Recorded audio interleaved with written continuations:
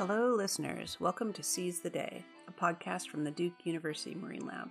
I'm your host, Lisa Campbell, and before we get started with today's episode, I wanted to share some information about our planned schedule for Seize the Day. As we've learned what it takes to publish each episode and settled into a kind of a routine, I am now confident to announce that we will release 2 episodes of Seize the Day each month. Yes, 2, on the first and third Wednesday. That's right, we'll bring you new content twice a month. Plan your podcast listening accordingly. This week we have another episode from our Conservation and Development series. To remind you, this series features podcasts produced by students as a term project for a course, and students only have 3.5 weeks to complete the project. I initiated this podcast assignment in January of 2019, and today's story is from this original podcast experiment. Why are we just publishing these podcasts now? Well, I have to confess that although I always intended to make the podcast publicly available, I didn't have a plan on how that would happen or really a clue about how to do it. Seize the Day as an umbrella podcast didn't exist.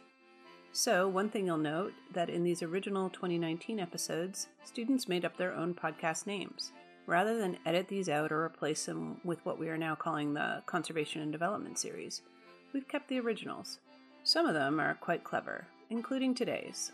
In this episode, Wicked Warriors Allie Bowden and Cass Neiman take on marine plastic pollution, a problem they both care about. Allie and Cass tackle the topic broadly. You'll hear about where plastic pollution comes from, the various impacts it has, including on marine life, and some of the efforts to fix the problem. Throughout the podcast, Cass and Allie raise important questions about responsibility for both the problem of plastic pollution and any would-be solutions. Enjoy! Hello there. Welcome to Wicked Warriors, where we take on wicked problems frequently talked about in the media, but are more complex than we think. I am Allie. And I'm Cass, and today we're going to talk about the problem of plastic polluting our oceans. Now, I'm sure you've seen it in all forms of social media. The video of a straw stuck in a sea turtle's nose, or the articles referencing to the Great Pacific Garbage Patch. I don't know about you, but I feel like I see this way more than I did just a few years ago. So Cass, why has plastic pollution gotten so much traction and funding, yet the problem still persists? Well, there are a lot of elements that go into this question. It has become more widespread in the media recently as more evidence emerges of plastic in our oceans, and as you mentioned, disturbing videos of marine life entangled in plastic. Because it has garnered so much attention recently, efforts are being made to tackle this problem. A lot of money has gone into funding big technological projects to try to clear the oceans of massive amounts of plastic, particularly targeted towards the well-known Pacific Garbage Patch, which is halfway between Hawaii and California. The problem is, no one knows exactly how to do this, and plastic continues to enter the ocean despite highly publicized plastic straw and bag bans. So what is the solution? Well, today I think we have a good lineup to start tackling this wicked problem. We'll discuss how widespread the issue of plastic pollution is, where it's originating from, and how it's being perceived in the U.S.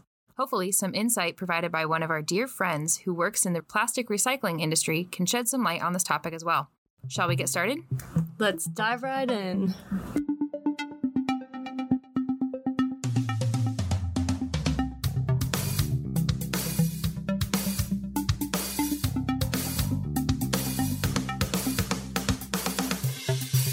Now, first, maybe we should clarify the difference between marine debris and plastic pollution, as I think we hear those synonymously used in the media.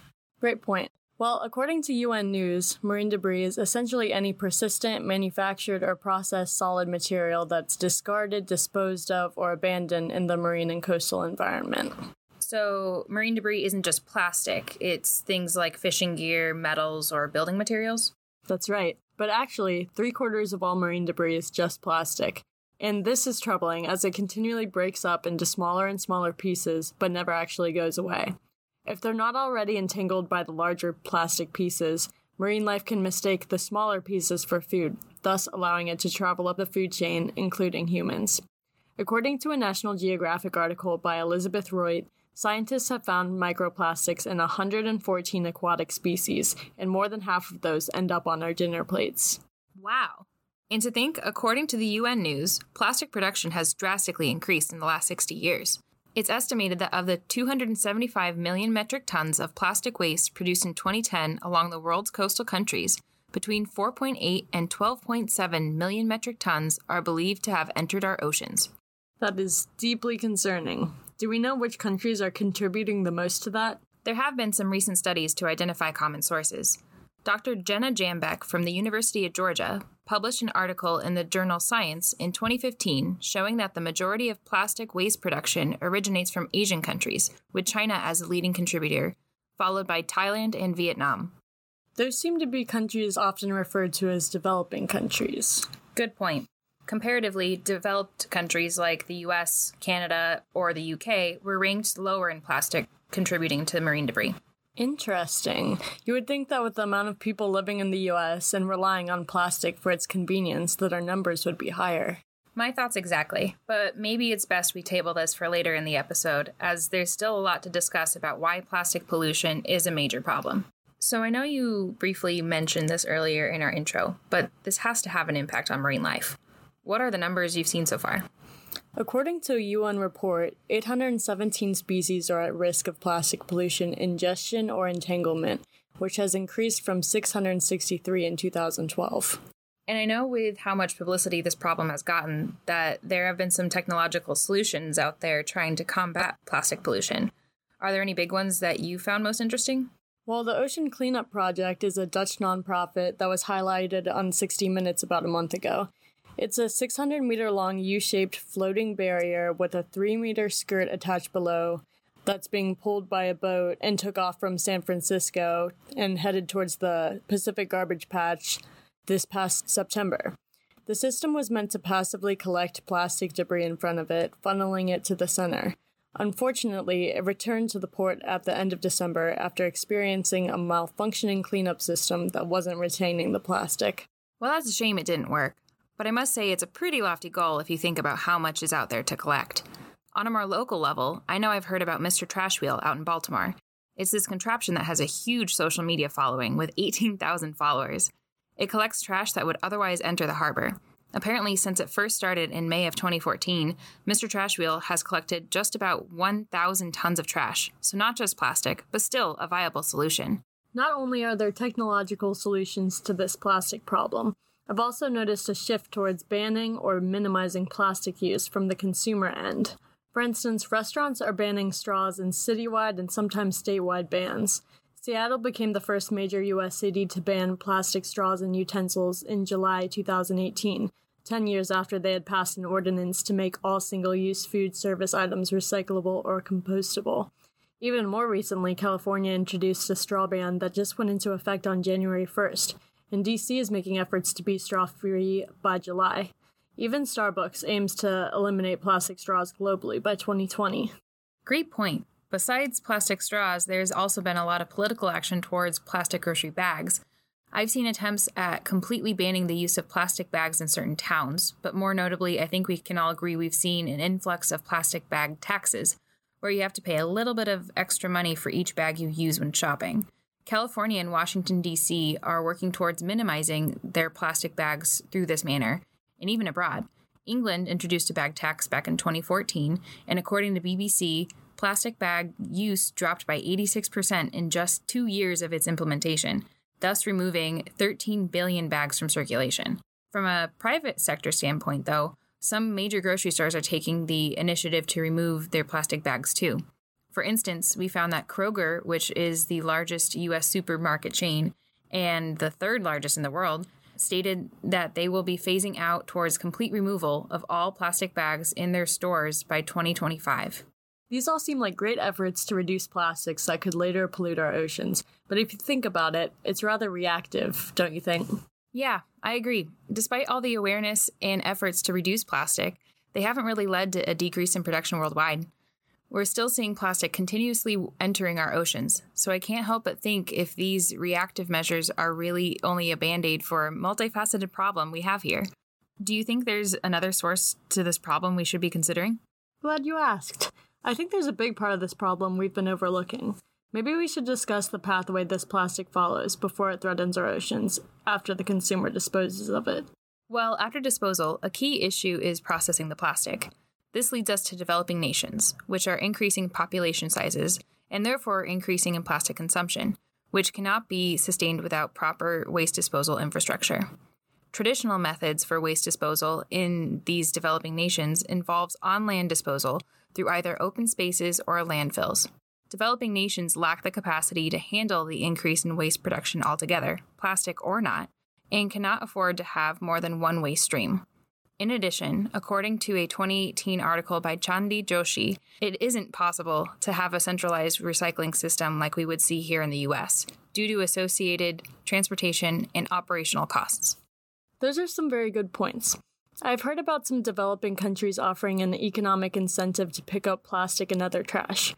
A 2015 article by Ibo Kwarti and others in the International Journal of Environmental Research and Public Health details an example in Ghana. There, they have various informal plastic recovery/recycling businesses that offer citizens money in exchange for picking. Additionally, there have been different forms of legislative and governmental actions to try to reduce the plastic on land. However, our large-scale, effective recycling infrastructure remains non-existent, and these methods can only go so far. That is a really cool incentive, and it's good that these initiatives are in place. Unfortunately, although this informal picking removes plastic from the streets and towns, the end location is still a landfill. Thus, instead of being recycled, plastics can still contribute to plastic pollution as they can easily be swept up and enter our waterways just from a simple rainstorm or a windy day. According to the World Economic Forum, 8 of the 10 most plastic-polluted rivers that contribute to 90% of river source pollution going to the ocean are rivers in Asia.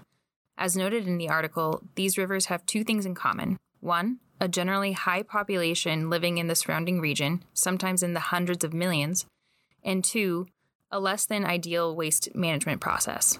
So if you think about it, these developing nations are stuck in this inability to advance their waste streams, which can pose great threats to this plastic pollution problem and even public health. Exactly. And in thinking about Asia, don't we send most of our recycling from the US to China? Yes. Up until recently, the US had been sending most of its plastics to China. However, in 2017, China introduced an import ban on 24 different types of plastic. They couldn't handle the mass amount of plastic coming into their country with the expectation of recycling it. According to an article by Steve Tolikin in the journal Plastic News, the import ban has resulted in other developing countries in Southeast Asia, such as Thailand, Malaysia, and Vietnam, taking over the burden of plastic imports. Wow. That reminds me. I read an article in The Guardian that said U.S. imports to Thailand increased by 2,000%, Malaysia by 273%, and Vietnam by 46% in just 2018. They make mention that this hike could lead to these countries also banning imports in the future. It's just too much for them. Dr. Jenna Jambeck, whose study we mentioned before, even added in an NPR article that this ban would lead to the displacement of 111 million metric tons of plastic waste by 2030. But I can't help but think, who else is doing this? Is it just the US?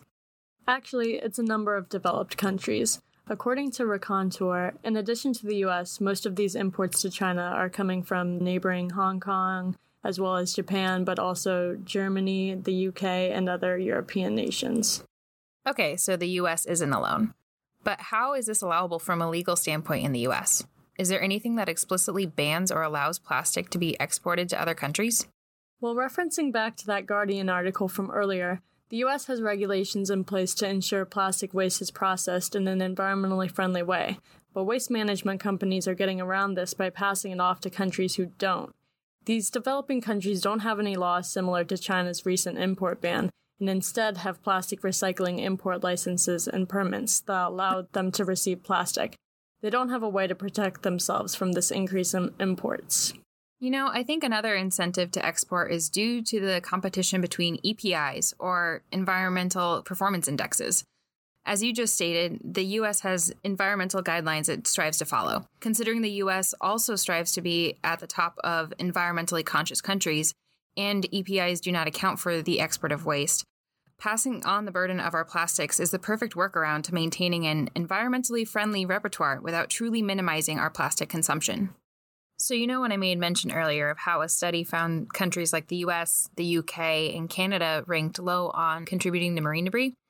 It sounds like it's mostly because of the burden of taking care of plastic is passed on to the countries we see in higher rankings. Exactly. It might make more sense for these EPIs to consider waste exports versus imports in the countries they originate from. So why are all these developed countries exporting their plastics to developing countries who can't process them? Well, I think it comes down to the economics. There's an incentive to export it because it's cheaper to send it elsewhere than process it here. In an ideal sense, China had been accepting other countries' plastic in order to recycle it and repurpose it for manufactured goods that they could then export. However, the other developing countries that are now receiving what China used to receive don't have the capacity or infrastructure to meet this influx in volume. Although it is worth mentioning some news we read from late January of this year in an article from The Conversation titled, "Plastic in the Oceans is Not the Fault of the Global South." Apparently, the United Nations Development Program recently, as in December of this past year, proposed revising the wording of the Basel Convention so that imported plastic waste would no longer be called green waste. This would allow the country to refuse polluted or mixed plastic waste that it is not able to manage safely. However, the amendment has yet to be approved. Very good point. When looking further into this, according to a press release from the BRS conventions, the UN predicts that these revisions could prevent 12 billion metric tons of plastic from entering the oceans by 2050. I imagine allowing these developing nations to reject plastic imports would force developed nations like the US to reevaluate their domestic recycling infrastructure and perhaps lead more companies to switching to non-plastic packaging. Let's hope this proposal actually gets approved. Well, for a better understanding of the US's recycling infrastructure, let's talk to our expert Laura Dabrowski, a project analyst from Resource Recycling Systems, to find out. Thanks for joining us, Laura. So what does plastic recycling infrastructure in the U.S. look like right now? Plastic recycling infrastructure is most developed for the plastic resins PET and HDPE. PET is your number one plastics like water and soda bottles, and HDPE is number two plastics, which items like milk jugs and shampoo bottles are made from. These are higher quality types of plastics. The U.S. never developed much capacity to recycle plastics number 3 through 7 because historically labor costs and environmental safety standards were higher here than in other countries, making processing these plastics into raw material much more expensive here. Thanks for clarifying that. Do you know of any exporting that happens? And if so, why? To what countries and how much? The U.S. and other countries around the world had been sending much of their recyclables to China for decades. Plastics markets emerged there in the 90s as plastics production shifted from the West to Asia. And this shift was driven by local demand and lower costs and less strict regulations. However, in the summer of 2017, China announced it would ban imports of many recyclable materials, including post-consumer plastics. And when that came into effect in 2018, the U.S. began to send more materials to other countries in Southeast Asia. So in the first half of last year, the top countries where the U.S. sent its plastics were Malaysia. We sent about 340 million pounds of plastics there. Thailand, we sent over 200 million pounds. And Vietnam, we sent about 150 million pounds of plastics. And there are other countries, and not all in Southeast Asia, but those countries are the major ones. They accounted for almost half of our plastics exports. But now that these Southeast Asian countries are seeing a glut of plastic imports from the U.S. and other countries, they've started to announce their own bans and restrictions. Last fall, Malaysia announced it plans to ban plastic imports in 3 years, and in the meantime, they've implemented new strict requirements for plastics imports. So while the U.S. was sending about 50 to 60 million pounds of plastics there per month, last August, that number dropped to 9.5 million pounds. Vietnam stopped accepting plastic last summer because it had too much and needed to figure out how to handle the influx. So we also saw a sharp decline in exports there. The U.S. went from exporting about 25 to 30 million pounds of plastic per month to under 1 million pounds per month in August and September. And the same goes for Thailand. Last summer, they halted plastic imports because they had too much of it and the material wasn't going anywhere. And they've discussed making the ban permanent within 2 years. So while the U.S. had been sending something like 35 million pounds of plastic per month in the first half of last year, starting in July, we were sending closer to only 1 to 2 million pounds per month to Thailand. So the short answer to your question is the U.S. definitely exports plastics primarily to Southeast Asia, though the specifics of where and how much have been rapidly changing over the past year and a half and will continue to do so. Well, thank you so much for enlightening us today, Laura. That really helps paint a picture of how the U.S. recycling system works today. Now, I don't know about you, Cass, but it seems this plastic pollution problem just gets harder and harder to solve. This export-import deal is fueling the fire that already exists. Now that we've unpacked a good portion of this plastic pollution dilemma and where it stems from, maybe we should discuss the narratives we see regarding plastic pollution today that feed into this discourse. Point out why the finger continues to get pointed at developing nations. Great idea. Well, I know according to the Japan Times, our own President Trump has been quoted to say, "Every year, over 8 million tons of garbage is dumped into our beautiful oceans by many countries of the world. That includes China, that includes Japan, that includes many, many countries." Whether or not you're a Trump supporter, we have to agree he is in a position of power that influences opinion. Saying that countries like China and Japan are to blame for plastic pollution is the perfect example of "it's not us, it's you" kind of mentality. It seems there's a strong disconnect between how the plastic pollution problem is being posed in the media and the true gut of the problem. Yes, our advancements towards reducing plastic consumption and collecting plastics already entering our waterways are great solutions, but they do not address the plastic burden problem or the need for better infrastructure within developing nations in the first place. You're right. This burden passing is a long path. Plastics are produced so cheaply, and the disposal burden is passed on to the consumer. Upon disposal, the plastic is passed into the hands of waste management companies, who export to countries already facing a developing infrastructure burden that cannot handle even their own plastic. And due to this, they feed into the burden of contributing to plastic pollution in the ocean. In many ways, we aren't solving the plastic pollution problem in the correct way, with a full understanding of the picture.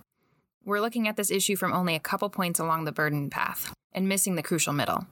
So what can we do as consumers? If I'm listening in today and I consider myself pretty plastic conscious, I use a bamboo toothbrush, a stainless steel straw, and I bring my Yeti everywhere, what more can I do to help? Great question, Cass.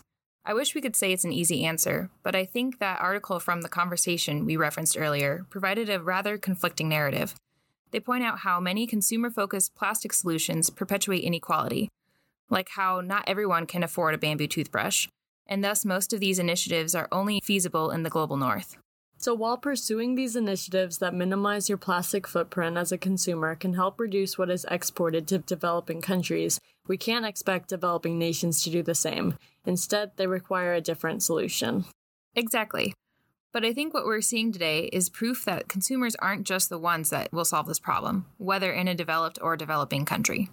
For instance, aside from the Basel Convention Amendment, perhaps developing nations receiving plastics can tax nations exporting it to them. This revenue can ideally lead to proper recycling infrastructure, thus reducing public health concerns and further contribution to plastic pollution in our oceans. On the other side, taxing the exporting countries could cause them to reduce the amount of plastic they export or come up with new solutions to their current infrastructure. Producers and consumers could then reevaluate their domestic recycling infrastructure. Though it may be a lofty goal, major actors associated with the different stages of this plastic supply chain should come together to the same table. Rather than looking at the problem from what they can do individually to solve it, participating in interagency conversations about plastic waste will lead to a better understanding of the true scope of this dilemma and ideally lead to integrated solutions. Great point. I know that Joshi article we mentioned earlier pointed out that there are currently no global effective strategies to keep plastic waste out of the ecosystems that meet the challenges of both developed and developing countries. They also say that plastic is a non-point source pollutant, meaning no one person or country can stop it. Exactly. Connecting stakeholders together will help lead to more efficient management of our plastic waste streams and ideally minimize contributions to plastic pollution in our oceans. For instance, I know recently I saw that some of the largest consumer product good companies like Procter & Gamble, Unilever, Nestle, PepsiCo, Mars, and Mondelez are partnering together to implement a closed-loop system in which they provide their food and other household products in reusable packaging that will be picked up at the consumer's doorstep, cleaned, and reused in their manufacturing lines. Thus, they are considering the producer and consumer relationship while collaborating across companies to make a bigger impact. As a past PepsiCo employee, that makes me really proud to hear. This is a great way to minimize the plastics that would be exported by developed nations like the US. Now, thinking back to getting everyone back to the same table, let's make sure the developing nations have a voice in coming to these solutions. Absolutely. While thinking about that closed-loop system, that article by Joshi we've mentioned throughout this podcast had suggested something similar in respect to developing nations. Referring to it as a decentralized circular economy, Joshi proposes a way to empower individuals and communities in dealing with the plastic waste stream within their country. In this structure, plastic production and waste is managed at the community level, utilizing a cradle-to-cradle approach. That seems like a great way to add value to plastic rather than discarding it for good. I can see how this approach resembles the solution you just mentioned with Procter & Gamble and Mondelez, but at a local level. You just mentioned 2 examples of solutions for reducing plastic pollution that have nothing to do with each other in context of where they take place, but have everything to do with each other in the grand scheme of plastic supply chains. Imagine what solutions could be brought forth if these different ends of the spectrum collaborated at the same table. I completely agree. Well, I think we've reached our limit for unraveling this wicked problem behind plastic pollution. We have discussed some solutions that have gained traction to address this problem, like bans and technological solutions like the Ocean Cleanup Project, but we've taken it a step further to consider what lies between the source of plastic consumption and how it ends up in the ocean, which, as we've pointed out, lies in exports of plastic waste to developing nations. As we've mentioned, there are various narratives seen today in the media that point the finger to these developing nations in contributing to marine plastics. But narratives often fail to mention improper waste infrastructures within these countries and the origin of most plastic waste that ends up there. Though we can't solve this wicked problem in just one podcast, we think an obvious step forward is through considering and bringing together all steps of plastic supply chain, with emphasis on including developing nations we see blamed for improper plastic processing. We'd like to thank Laura Dabrowski for joining us today, and to those of you for listening in. I'm Allie. And I'm Cass. And we hope to see you next time on Wicked Warriors. You've been listening to Seize the Day. On our next episode, Andrea Kolarova, Emma Shanabrook, and Collier Woolston reflect on what Japan's 2018 departure from the International Whaling Commission means for the future of whales, whaling, and for the agreement itself. Please come back and listen. Today's episode was written and produced by Allie Bowden and Cass Neiman. Brad Dubick advised on the episode, and Bo Bainey and Hafa Lobo edited it. For more information on our podcast, visit our website. Our address is sites.nicholas.duke.edu/seizetheday. You'll find the episodes and other information about what is happening in relation to these issues at Duke. Follow us on Twitter and Instagram at SeizeTheDayPod. Our theme music was written and recorded by Joe Morton. Our artwork is by Stephanie Hillsgrove. Jeff Pretty provides technical support, and Jill Powell supports our website. If you enjoyed today's show, please share it with a friend. Thanks for listening.